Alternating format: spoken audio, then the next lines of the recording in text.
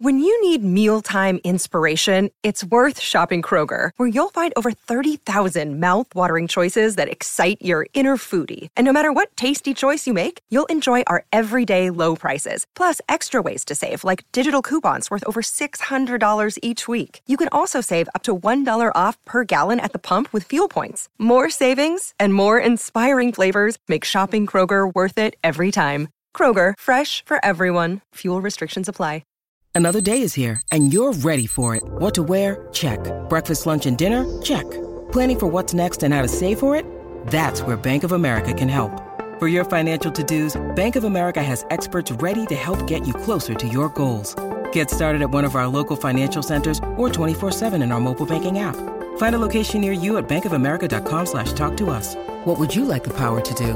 Mobile banking requires downloading the app and is only available for select devices. Message and data rates may apply. Bank of America N.A., member FDIC. Finding the right person for the job isn't easy. Just ask someone who hired their personal trainer as a caterer. All right, folks, let's keep this line moving. You there with the tongs. Picking up one Duchess potato at a time will not cut it at my catering table. Drop and give me 50. But if you've got an insurance question, you can always count on your local Geico agent. They can bundle your policies, which could save you hundreds. Okay, this is what we call the wild mushroom and asparagus dip, and press. Come on, let's get those plates above your heads. For expert help with all your insurance needs, visit geico.com/local today.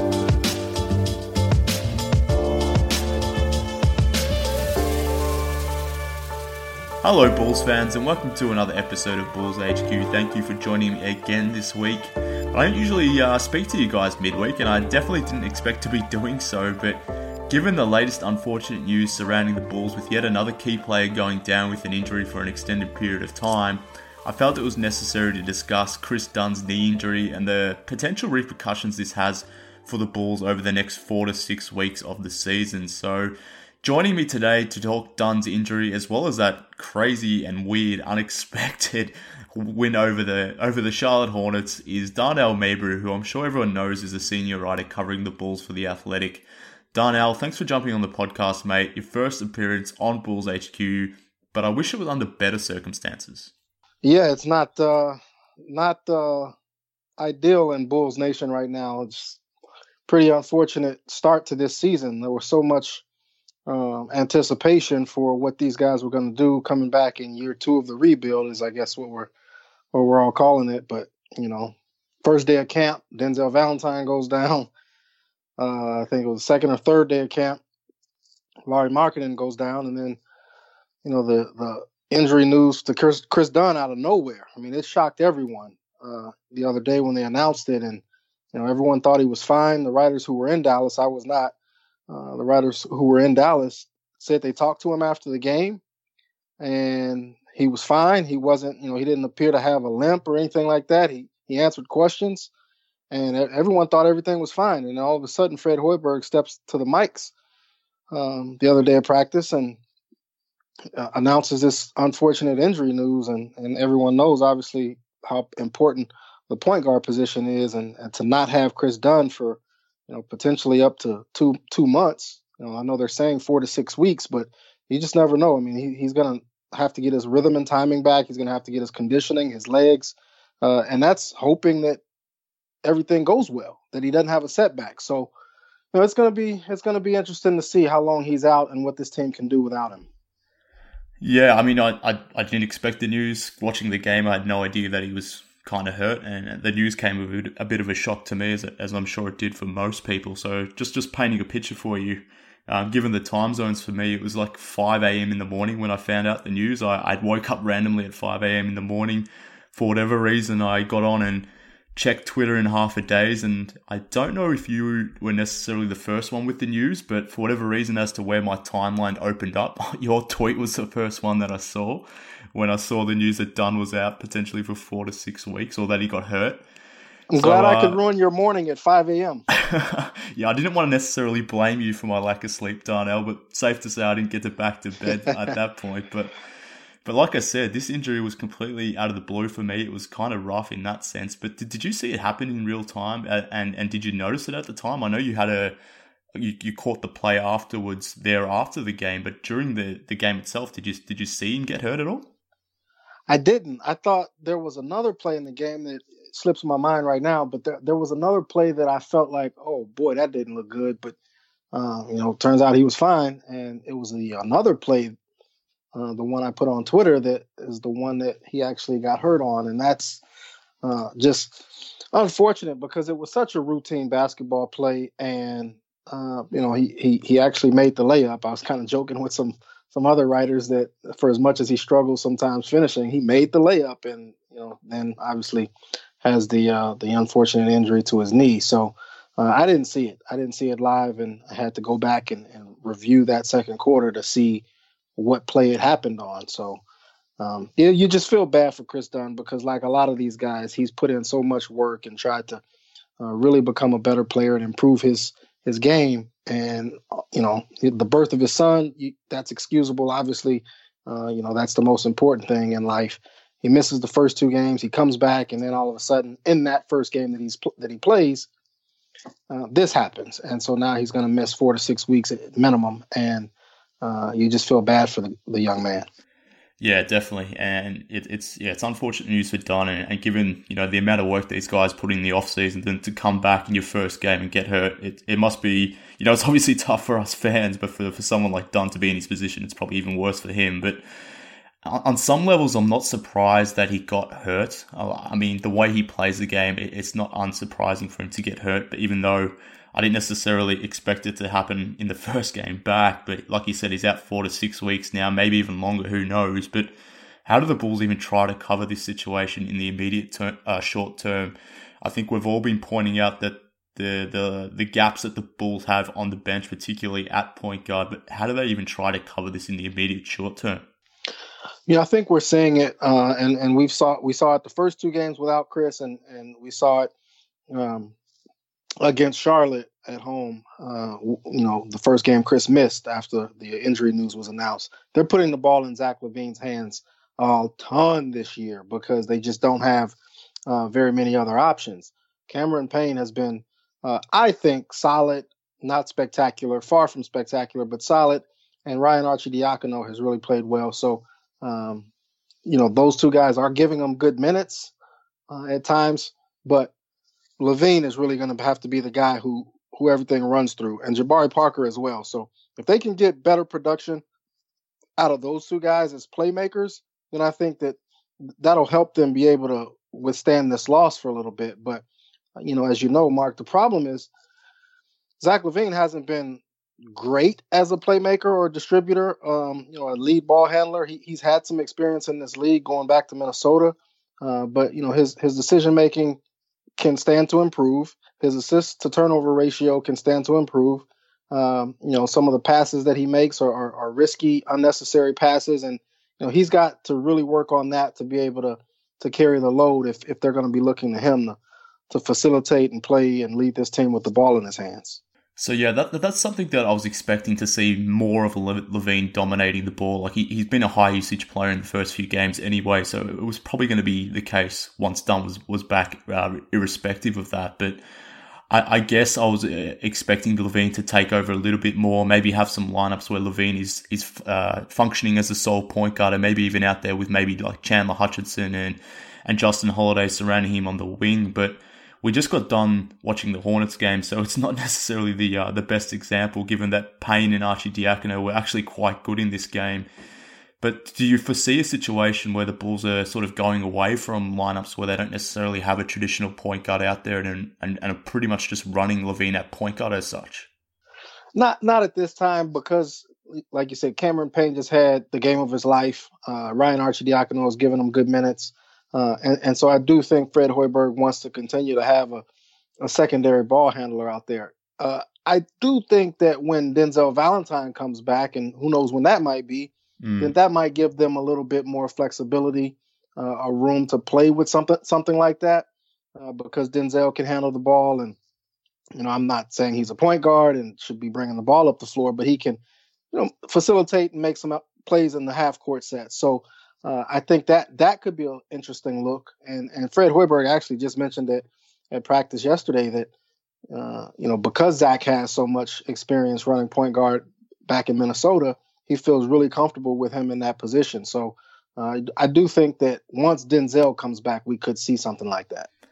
Yeah, I like that move. I think that'll be interesting, and we got to see more of Hutchison tonight. He's not necessarily a ball player in terms of out there creating, but I thought he played pretty well tonight. But that's something I want to see either before Valentine comes back or even after he is back. But thinking more holistically of this point guard situation and the fact that the Bulls will be leaning quite heavily on Payne and Arcidiacono now in place of Dunn.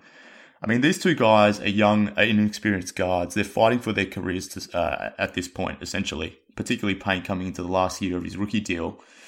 But just thinking holistically and just generally how management have gone about building or fitting out this point guard position, do you have any insight at all as to why they opted to use both the backup and the third string and maybe even a little bit of the fourth string point guard slots here on guys that are fighting for their careers who have, I guess, not a lot of experience in situations in running teams?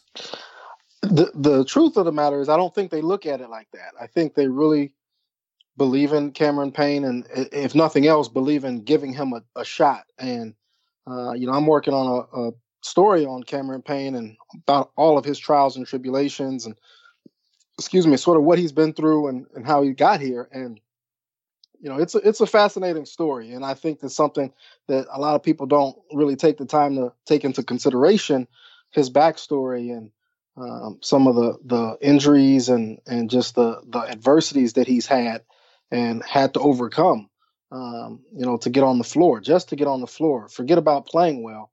And I do think that the front office takes that into consideration much more than the fans do. And they want to be able to say that they know without a shadow of a doubt that he is not the player that they thought he was, or is not the player who can be a capable backup going forward. So, I think they're just really trying to do their best to give him every opportunity that they can when healthy. That's a key phrase, Mark, when healthy, because he hasn't had health on his side throughout his career. And when he is healthy, he has moments where he looks like he's a very, very capable backup point guard.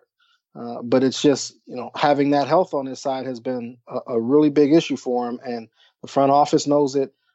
Payne knows it. The coaching staff knows it. And when he's healthy, they want to be able to see what he can do out there. As far as Ryan Arcidiacono, I don't think they look at him as anything more than a third point guard to be able to use in emergency situations. And in year two of the rebuild, they want to give him some opportunities too. And he's obviously playing well and showing them that he can go out there and contribute and make an impact on this team. So you have to tip your cap to Arcidiacono because he is making the most of the opportunity, and that's what you want to see guys do. Yeah, definitely. And like I said, it's probably not the best game to judge this situation or the best time to be judging it right now, given that Payne had a career night and even Arcidiacono off the bench was quite good with his 10 points as well. But I guess my larger point rather is, whilst I understand the need to maybe have someone like Cameron Payne in there, it would have been nice to maybe have one of Payne or Arcidiacono or even one of Ulis and Harrison that spot be to a veteran guard, I think, particularly with a lot of these young forwards and centers on the roster sort of thing. But it is what it is, I guess. But I guess you've essentially answered my next question. Was, for me, I have concerns about this point guard rotation. So I was thinking larger term now, or longer term rather, given that Dunn is out, if there was potential for a trade to sort of materialize, given that Dunn is out for quite a while and we've got so much inexperience at the point guard position. But having just heard what you just suggested there, that's probably unlikely. Yeah, I mean, they really don't have the means to go out there in free agency, try to grab someone unless it's a minimum contract. And, obviously they'd have to waive someone else, which shouldn't be an issue on this team. But in terms of a trade, I don't see that happening because they know that Dunn's coming back. It's not a long-term injury. And if you make that move, what are you really trying to accomplish at this point? When you have two guys who you actually do want to get a better look at, if you go out and try to get someone, you have to give up an asset, at least one asset, hopefully not a draft pick, to get a temporary guy in here. And I just don't think that is something that's on their radar. Now, with that being said, as soon as this podcast publishes or posts, they'll probably make a trade, knowing my luck. But I just don't see it happening. And if it did, I'd be surprised mostly because of, number one, the cost. What would it cost the team? And number two, what would it cost in terms of jeopardizing some of the other guys' minutes to guys that they want to have a nice hard look at. Yeah, I mean, there's certainly fair points. I just go back to thinking about Larry Markkinen and even Wendell Carter Jr. And yeah, I guess in the totem pole of things, I put their development first, and having maybe a mature age point guard around the squad could help, develop those guys at a more rapid rate. But I mean, you make good points that it's probably unlikely as to why the Bulls will bring in a veteran point guard at this point. But thinking about Dunn and the fact that he's obviously gone down here with an injury so soon in the season, he obviously missed time last season with a spate of random and just weird injuries, I guess, particularly that one against the Golden State Warriors where he landed on his face almost, and that untimely injury there after he was playing well. Do the Bulls treat Dunn now as an injury-prone guy going forward, or do they view these injuries as just completely random and, things that just can't be explained or necessarily planned for? How do you think they'll view him from, projecting him forward on the roster? I think that they'll probably operate as if he is, had some bad luck, has had some bad luck and has had some fluke injuries. Now, my problem with that argument or that logic is that is the definition of injury prone. If you have these fluke injuries and they continue to happen to you, that makes you injury prone. And, I think Chris Dunn is injury prone. I really do believe that because he continues to have just these fluky things happen to him. He was going in for a layup, and I'm sure, all the listeners have seen that play by now. And if they haven't, it's just a random, driving layup that is just a routine basketball play. And he comes down. He does come down a little bit awkwardly, but you barely notice it. And all of a sudden, it's a significant knee injury. So to me, that's the definition of injury prone. Now, whether or not that changes the Bulls' thinking going forward, I can't really speak to that. I do think that they are going to, continue to give him an opportunity and just try to flank him with a backup point guard that is capable. And, we're seeing them spin their wheels trying to find quality players. They brought in Shaquille Harrison. They brought in Tyler Ulis on the two-way deal. And at some point, I do think we're going to see those guys get some opportunities. But I'd be shocked if they do much differently in light of Chris Dunn's latest injury.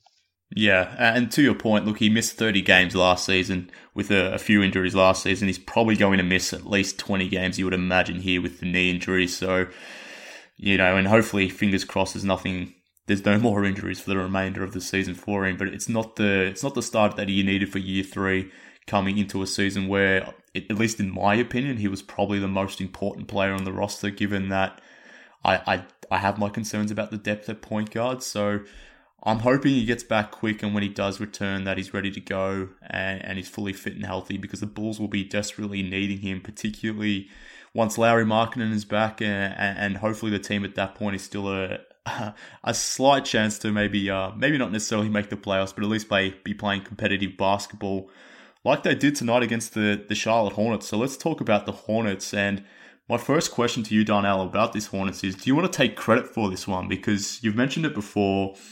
You've probably been one of the lone voices about Cameron Payne, sort of sticking up for the guy in a time where a lot of Bulls fans are pretty quick to get on someone like Cameron Payne. So do you want to take credit for this Cameron Payne performance and for this W?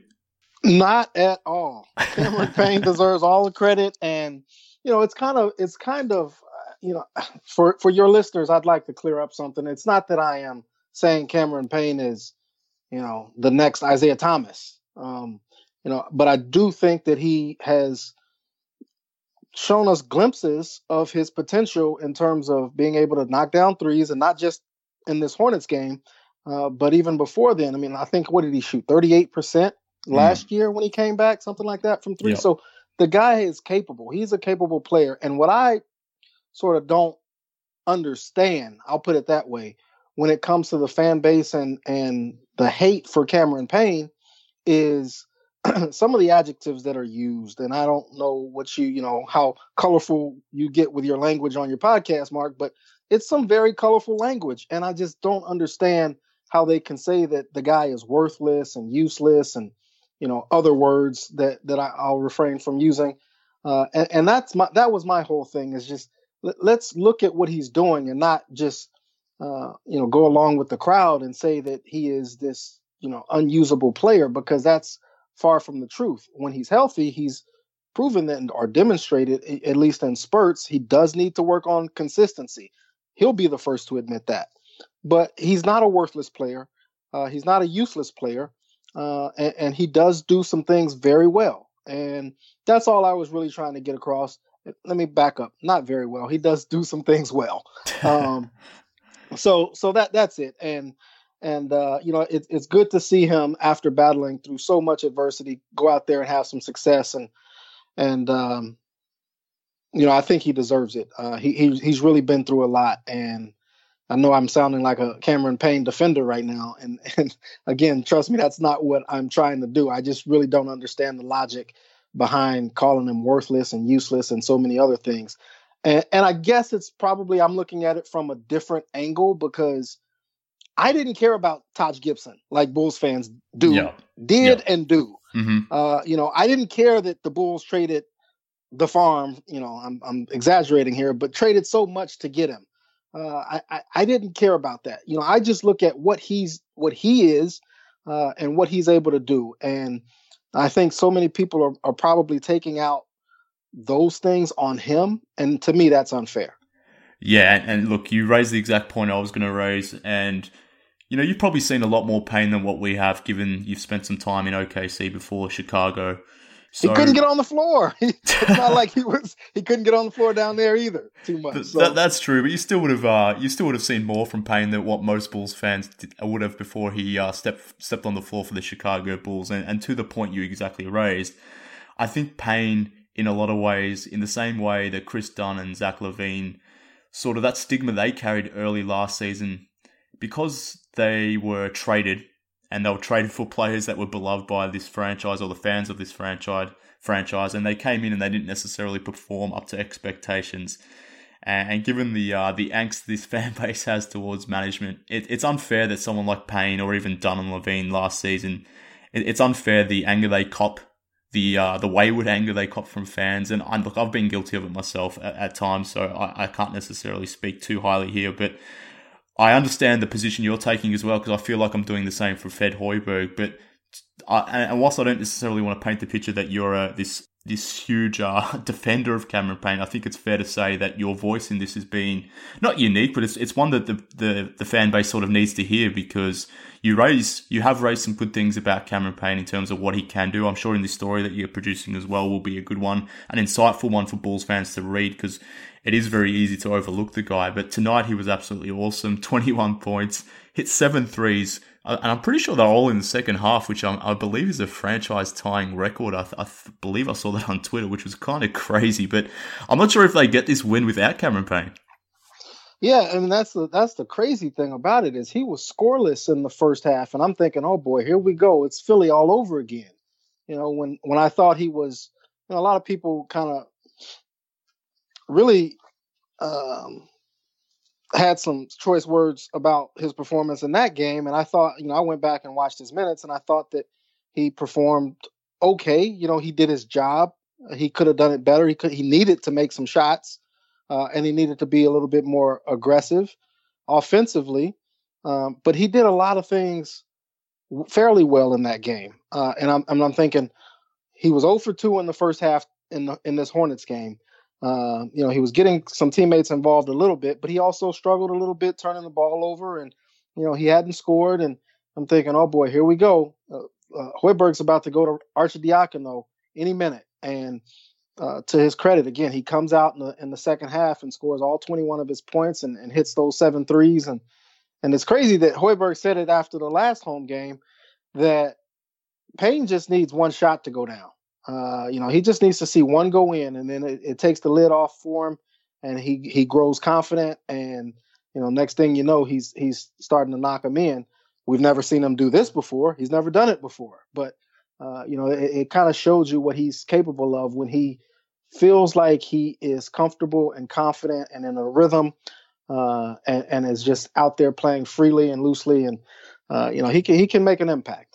Definitely, and look, it was obviously the 3-pointers that were the story of the game, the 7 from 11 from behind the 3-point line. That was huge, but he also came out there, grabbed 5 rebounds, had 4 assists, but he was also good in that Detroit Pistons game as well, so it's not like it's been a complete aberration for Payne, even though that I don't necessarily expect him to come out and shoot and make 7 threes next game, but he's been okay to start this season, and I think we were a little bit harsh on him after that Philly game going up against Ben Simmons in place of Chris Dunn. That's never an easy task. But as much as this game was about Cameron Payne and the threes that he hit, ultimately the Bulls win this game because of Zach LaVine. So another 30-point night for Zach. He also had the 4 rebounds and 5 assists. We talked about his playmaking ability and the fact that he's sort of growing in that space. And this is probably the silver lining with Dunn out, that we get to see Zach LaVine, the playmaker, and what he can do. And hopefully will be the silver lining, and this will be an opportunity for him to grow a little bit more as well. But take me through your thoughts about Zach LaVine tonight, his performance in general, and what you liked from what you saw from him again in this game against the Hornets, but generally what we've seen since the start of preseason. Well, it's interesting because, and I don't know, I wasn't really paying too much attention to Twitter outside of what I was tweeting during the game, but so I don't know what everyone else thought about his performance tonight, but I thought he was very, very disappointing in the first half. And again, I don't know what anyone else thinks of it, but I just didn't like the way he came out. I thought he was playing selfishly. It looked to me like he was gunning for 30 points to continue the streak, which players have been known to do. And they hear these stats and they want to keep streaks alive and continue to boost their resume and have their name mentioned among the all-time greats. And tonight, with his 4th straight 30-point game to start the season, he put himself in a conversation with only Michael Jordan as among Bulls who have done that. So, it was Michael Jordan, Bob Love, and him, and now it's just Zach LaVine and Michael Jordan, and that's obviously great company. But I just didn't like the way he came out in the first half. There were 2 or 3 possessions where Justin Holiday was wide open for a kick out, and Zach LaVine just kind of forced shots and dribbled in traffic. And, some of the shots he made, I think he was 4 of 9, something like that in the first half. But he just didn't look like the same player we saw throughout most of the first 3 games. He had his moments, his rough patches in some of those first 3, but I just thought he was a little too aggressive tonight in the first half, but wonderful in the second half. And the reason I really didn't like what he did in the first half was because he can get his shot whenever he wants. He's the only guy on the team. Antonio Blakeney might be in that category, but on a much smaller scale. Yeah. He's going, and it won't be for a lack of trying if he's not able to get it. He's going to try to get a shot. But I do think that Zach LaVine is the only guy who can consistently get a good look whenever he wants, or get to the rim or get to the free throw line. So I felt like he should have come out a little bit more in playmaker mode and tried to get others involved. And he didn't do that. And it looked like some of the shots he was taking was just so forced. And you could just see the look on Justin Holiday's face, like, Zach, I'm open, pass me the ball.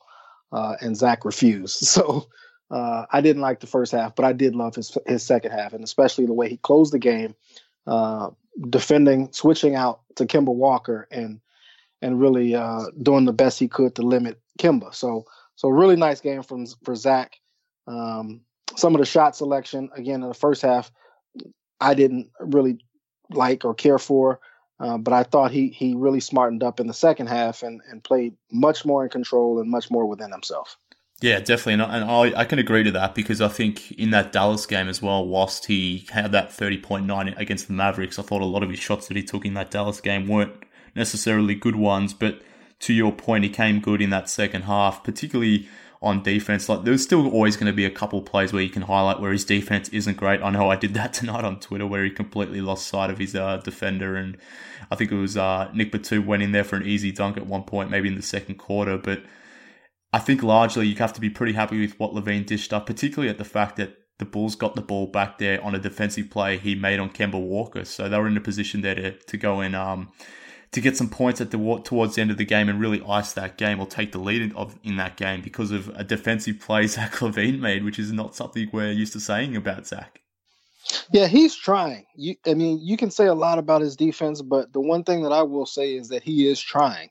There are times when it just looks horrendous because he loses his man so easily. And next thing you know, it's a backdoor or a wide open three, something like that. But I do think he is genuinely giving good effort for the most part.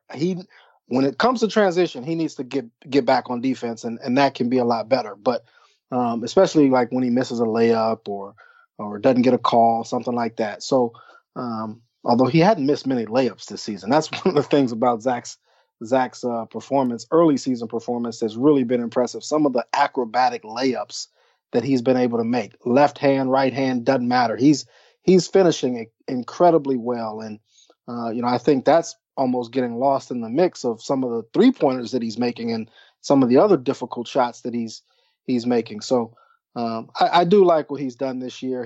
I'm not going to sit here and criticize him too harshly because I think he's giving good effort defensively and he's making incredible shots offensively, and not without so much help. He doesn't have a lot of help out there offensively. Bobby Portis had that great first game, and he's kind of been downhill from there. And now he's going to have his knee scanned in the morning. What is that going to be? What's today? I don't even know what today is. Thursday morning in Chicago. And you got to have your fingers crossed that he's not going to be out for a significant amount of time. But he declined comment to reporters today. The Bulls will not practice on Thursday. So, who knows what the status of Bobby Portis is going to be going forward. That's going to be interesting because they can't afford to lose another largely reliable player. Yeah, well, I mean, that's the funny thing in a way. Our injuries, funny isn't the right word, but you would have thought the power forward position was probably the strongest the Bulls are probably at. But Lauri Markkanen is obviously out. Now potentially Bobby Portis too. And I guess that pretty much only really leaves Jabari Parker at power forward. So seeing Portis go down, and he was clearly in obvious pain after getting hurt there. I'm not sure if it was the ankle or the knee, maybe a combination of the two, but it doesn't look great for Portis. So that's probably the only real negative coming out of this game. So hopefully it's not too bad for Bobby, given that, one, he's been playing pretty well to start the season, and the fact that he's obviously a free agent in the offseason turned down, or the Bulls and Portis couldn't reach an extension. So hopefully it's not a significant knee injury or something of that nature for Bobby, but that's probably the only real negative coming out of this game. But do you think Zach LaVine was a little bit happier with some of the sets that Fred Hoiberg was running there? I was sitting there laughing on Press Row tonight because I'm thinking Cameron Payne's got the hot hand. I wonder if they're going to run sets for Cameron Payne and get the ball to the right people, So it was just funny to think back to that comment, and now to see Cameron Payne have the hot hand. Are you going to give the ball up, Zach? Probably not, especially not to Cameron Payne. But I don't even remember the question, Mark. I'm sorry. No, it was more just me being a bit silly there about just pointing out the random and odd comments LaVine had after the Dallas game, where he was I wasn't sure if he was calling out Hoiberg necessarily, or necessarily calling out the team for not running the appropriate sets that Hoiberg was designing out of timeouts or whatever it may have been. It was kind of an odd one, but it came out randomly. But yeah, it was just pointing or poking a little fun there, given that the Bulls managed to eke out this win, and there probably won't be any talk about bad coaching or bad play calls or anything of that after this game. I'm tipping. Fred Hoiberg, I thought, coached a heck of a game. Yes, he did. His late game execution or decision making, not execution, but late game decisions were on point. I thought he did offense for defense on the possession where Zach got the steal. He took out Jabari Parker.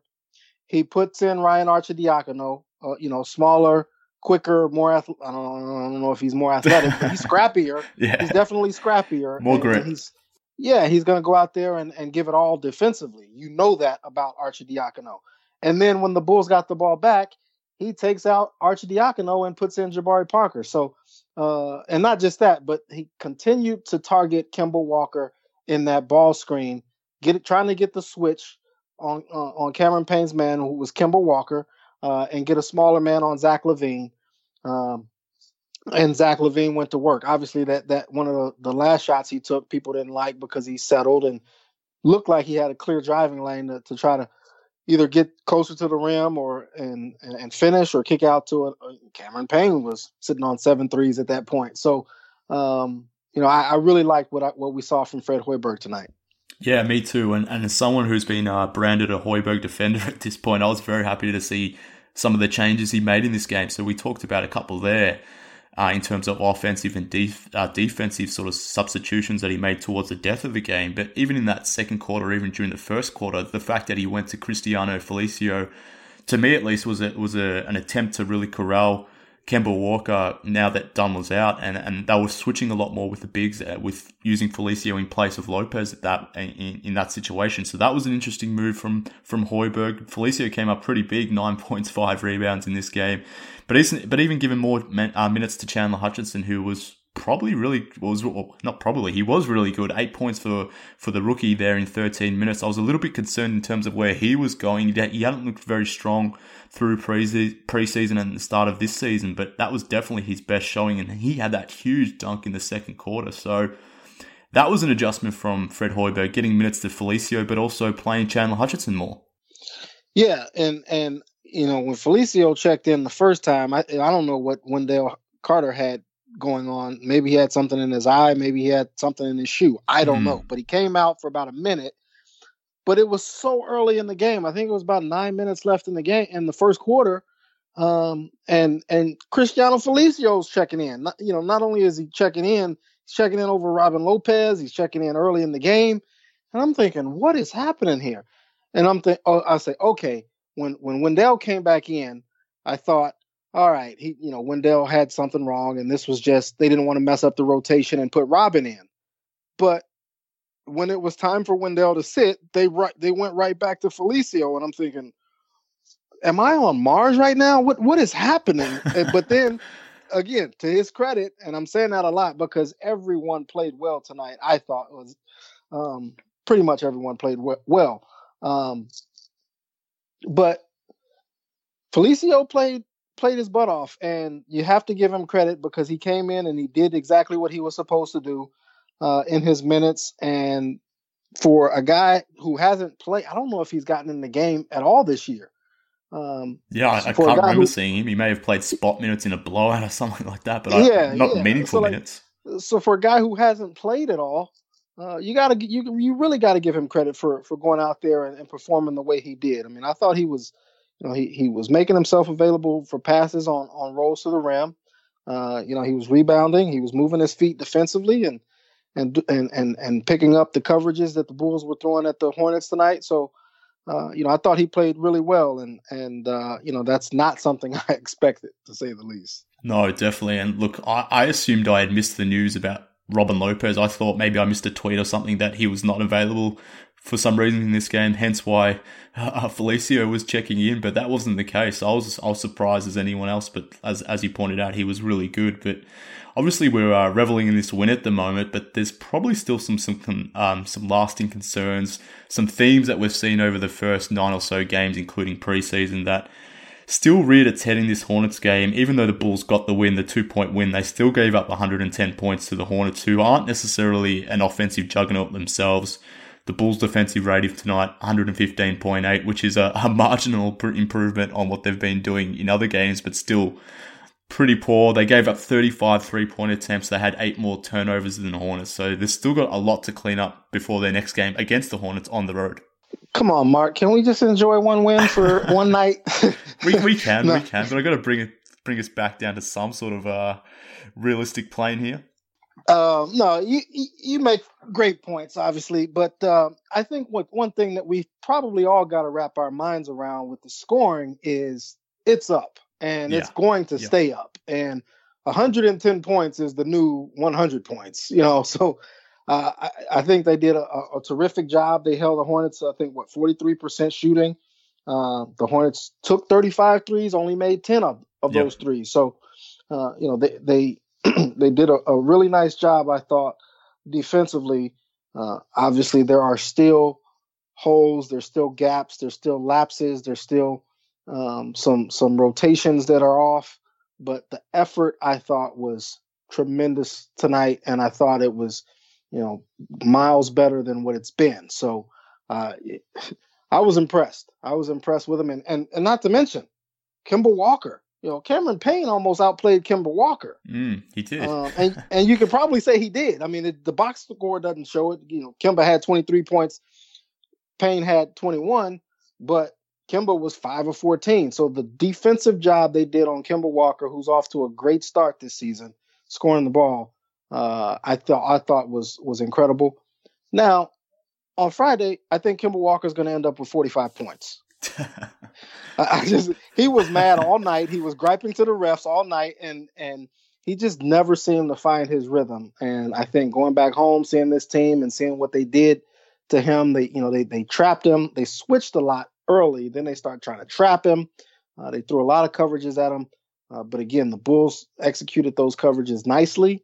And I think he's going to bounce back, and Friday could be a different story. Hopefully, hopefully for the Bulls, it's not the story. But you would expect the Hornets, a mature age roster, to be probably reeling after this win. A win a game they probably thought they may have had a W here, particularly on the road. So they go back home now and obviously face the Bulls, and will be trying to get back that W. But have you been somewhat surprised about the 3-point offense as well as the 3-point defense for the Chicago Bulls? Obviously, I referenced the 3-pointers there. The Bulls are pretty much last in the league in 3-point attempts. But beyond that, even on offense, the Bulls haven't been necessarily taking many threes themselves. And I think prior to this game, it was only 26 threes per game, which was bottom 5 per game in the league. They were getting outscored by about 15 points from the 3-point line prior to this game. So not only have they been giving up a lot of threes, but they haven't been making them themselves. Now, obviously, when you take out Lauri Markkanen and Denzel Valentine from the rotation, that's going to impact your ability to hit threes from deep. But did you expect such a discrepancy that we've seen over the first 4 games in this regular season? I didn't, and I tell you, I know the exact moment when I felt some concern. I think it was a second preseason game in Milwaukee. I think a lot of it had to do with Jabari Parker going out there and trying to prove a message. But from the opening tip, it just did not look good offensively. The ball was not moving. They moved the ball, I thought, a lot better last season. When people were in the lineup and healthy, and I just didn't think that the ball was moving. And I looked up at the numbers just yesterday, and sure enough, they're dead last in passes per game. And I think we're seeing way too much isolation, which is very disturbing because Zach LaVine's the only elite one-on-one scorer they have. And then I think they're all trying to do it too much. Really, I do. I think they're all trying to do too much on their own, I should say. And they got to get away from that. Somehow, some way, they've got to try to get back to working the ball around, and getting good looks and helping each other out. I mean, Zach's on a mission, I think, and he said, he wants to prove that he's worth the contract. It looks like he's coming out there trying to prove that he's worth the contract at times.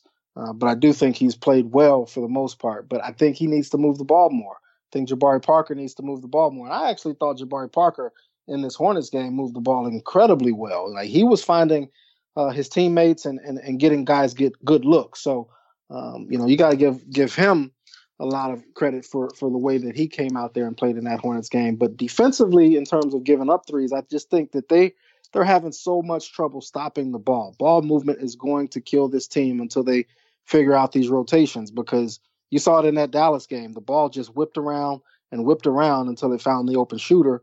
The teams that are willing to do that are going to get whatever open shot they want, as long as they're patient. And the Bulls haven't demonstrated that level of patience. And it's, I think, one of the reasons we're not seeing them get as many 3-point shots. But also, Fred Hoiberg has said that he wants them to drive the ball. He wants them to continue to put pressure on the defense and try to get some free throws, which I understand that logic completely. But at the same time, in a league where everyone's shooting so many threes now, driving the ball and pulling up for the Jabari Parker special, the long contested mid-range shot, that's not going to win you very many games. That's not a fair fight. So I think they need to start trying to match wits with some of these teams. And obviously without Lauri Markkanen and Denzel Valentine, it's going to be hard to keep up. But hey, you got Cameron Payne hitting 7 of them a game now. Well, I mean, that just adds to the aberration of this game and the fact that the Bulls probably don't get this W without Payne tonight, which is kind of crazy to think about. But it's a little bit more crazy to think about because you had something on The Athletic that this morning, my time at least, that I read, which was somewhat scathing about the Bulls, I guess, and just their general state of the franchise. And you referenced the fact that the team wasn't moving the ball in that piece, that the fact that they're pretty much last in the league in passes and touches at the moment, or at least prior to this Hornets game. So I gave you credit before for this win, but do you feel like this is kind of like an ironic win that you released that sort of pretty that fire article, but at the same time the Bulls come out then after that and pretty much have this just crazy, random, stupid game? Yeah, I'm an idiot. Here's what happens in this league all the time, in professional sports, really all the time. Guys, teams have adversity. They hit adversity, and they, everyone's counting them out, and they go out there and they put together one great game or one great performance, and get a feel-good win, and then before you know it, it's right back to the status quo. And, I'm not predicting that the Bulls will, go out there and just continue to lay more eggs, but I do think that it's going to be a struggle. They just don't have the firepower. Zach LaVine's not going to score 30 points he's not going to average 30 points this season, I don't think. He looked like he was trying tonight, though. So I think that was probably a little bit of what went on. Win one for the Gipper type thing. They knew Chris Dunn was going to be out for a while. They knew their backs were against the wall. And so they wanted to go out there and really put on a nice performance and play well. And, look, they were a Charlotte Hornets turnover away from losing this game. So I don't want to act like everything is, and you just said it, there's still some issues, but I don't think this one game overshadows the what's the word that I want to use, the spectacle that this season has become quickly. And for as long as these guys are going to be out with injuries, and as long as they're going to be relying on Cameron Payne and Ryan Arcidiacono, and apparently Cristiano Felicio and Chandler Hutchinson, they're going to have their share of struggles. So, I'm not going to read too much into one game. No, I think that's certainly fair. And look, we've mentioned that they're back on the road against the Hornets on Friday. On Saturday, they're on the road against the Atlanta Hawks. Now, the Hawks, obviously a rebuilding team themselves, but they've been kind of frisky here, and Trae Young's been balling out. So that's not necessarily a guaranteed win, but they're the next 2 games. But thereafter, starting Monday, they've got the Warriors, the Nuggets, the Indiana Pacers, the Houston Rockets. So that's a tough stretch of games coming up next week. So if the Bulls are going to get a few wins here on the board, they need to get them before they face the Golden State Warriors, one would imagine. But the last one, Darnell, before I let you get off here, is the tank narrative. We saw this before this game as well. And again, this feeds into the whole idea of the Bulls always do the reverse of what you expect them to do. It's something that they just have done over the last 3, 4, 5 years. It's always the case with this team for whatever reason. But a lot of people online were firing up the tank narrative after the Dunn news came out. I thought it was a little bit early for that talk, but I guess getting back to what we've been talking about in terms of their deficiencies that this squad currently has, even in light of all the injuries, do they even need to actively tank to be bad at the moment? Because it seems like they can go out there and just do their thing and still be pretty damn bad. I thought that's actually what they were doing when they put Felicio in the game. I really did. I looked around, I threw my hands up, and I said, where am I? And how did I get here? Who kidnapped me? How did I get here? But they have, like you said, a lot of deficiencies. Their defense is not going to be good this season. And because of all the injuries, particularly to Lauri Markkanen and Chris Dunn, they're going to have their share of struggles. So I don't think that they need to go out there and sit Robin Lopez or sit Zach LaVine again like they did at the end of last year. They're going to lose games organically this time. But man, it was good that they got this win because, like you said, that schedule that's coming up, it's not pretty. And if they didn't get this one, you don't know where the next one was or the first one would have come. So, but it's funny though, Mark, I was sitting there thinking, and I shouldn't say this, I know this, but I'm sitting there thinking, really, guys, you're going to win this game? Really? Because I'm kind of on the tank. I'm kind of on the tank myself. Like, just I saw you reach Barrett out to Tankathon. Yeah, I just go. I'm going down to Indianapolis. I think it's about 2.5 hour drive from here, something like that, maybe 3. I don't know. I'm going to go down there in 2 weeks, and I'm going to check out those guys, and I want to see what they look like and how they could potentially fit in a Chicago Bulls uniform. So, to me, here's my logic. Get the losses out of the way early. That way, in the second half of the season, you can, if you win, all right, no big deal. You're just making up for lost time with the wins, but you've got enough losses in the bank to where you could potentially be I don't want to say one of the worst teams, but have one of the worst records. So, and with the lottery reform, who knows? Who knows what would happen? You could have the 5th worst record and end up with the first pick. So, I do think that they, at this point, with so many injuries, I'm not saying go out there and actively do it. Maybe it happens organically, like we said. But the best thing that could happen to this Bulls team is going out and getting R.J. Barrett, Cameron Reddish, or Zion Williamson. Yeah, I mean, that's certainly the case, and I'm sure there'll be plenty of time in the coming months for some draft talks. I won't labor on that point too much, but we'll see what happens. As long as there's organic growth of the players as well, if these L's start to sort of rack up, like we've seen with Zach LaVine, he's obviously clearly improved. We get to see Lauri Markkanen maybe in a month or so. So long as these players are out there and improving, I've liked what I've seen from Wendell Carter Jr. as well. Then I don't really care about the result, but we'll see how it all plays out over the coming months. But Darnell, I appreciate you jumping on the line, mate, and spending some time with me here to go through the unfortunate news about Chris Dunn, but then to, I guess, pick things up here with this, like I said, this random, crazy, stupid win over the Charlotte Hornets. I appreciate you jumping on, mate. But before you get away, if you could just let the people know where to follow you online. I'm sure they know already, but just give yourself a plug. TheAthletic.com. We're in every U.S. market now and in Canada. Well, not every U.S. market, but we're covering every pro team in the U.S. and we're in Canada as well. And, for a very low monthly fee, you can get some great quality journalism. And you find us at The Athletic Shy on Twitter, and I'm at Darnell Mayberry, DarnellMayberry on Twitter. Perfect, mate. I appreciate you coming on, and I'm sure you got those nuggets to work on for us in the morning that I'm definitely will be reading on The Athletic. So again, thanks for coming on, and we'll do it again sometime. Anytime. Keep up the great work. Thanks, mate. All right, folks, so that just about does it for another episode of Bulls HQ. Thank you for jumping on and joining me this week. Again, like I said a little bit earlier, it wasn't a planned episode necessarily. I didn't really want to be doing this podcast, obviously, given the news with Chris Dunn.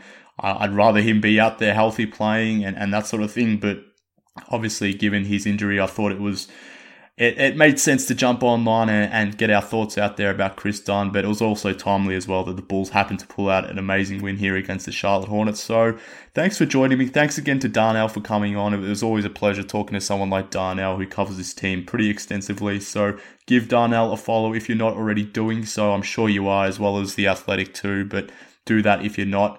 In the meantime, follow the show on Twitter at BullsHQPod. Follow me on Twitter at MKHoops. And we'll be back again on Monday with another wrap-up of probably the weekend's games here.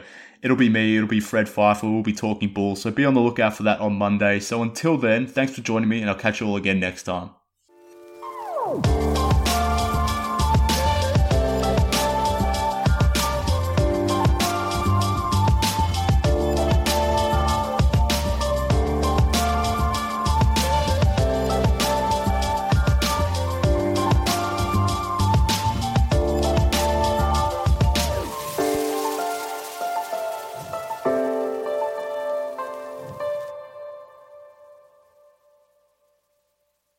I'm Amira Rose Davis, historian and co-host of the sports podcast Burn It All Down.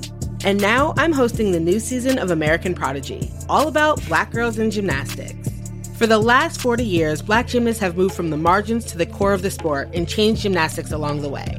Now, they tell their stories. You'll meet trailblazers like Diane Durham, superstars like Jordan Childs, and everyone in between. Listen to American Prodigies on Apple Podcasts, Spotify, Stitcher, or wherever you get your podcasts.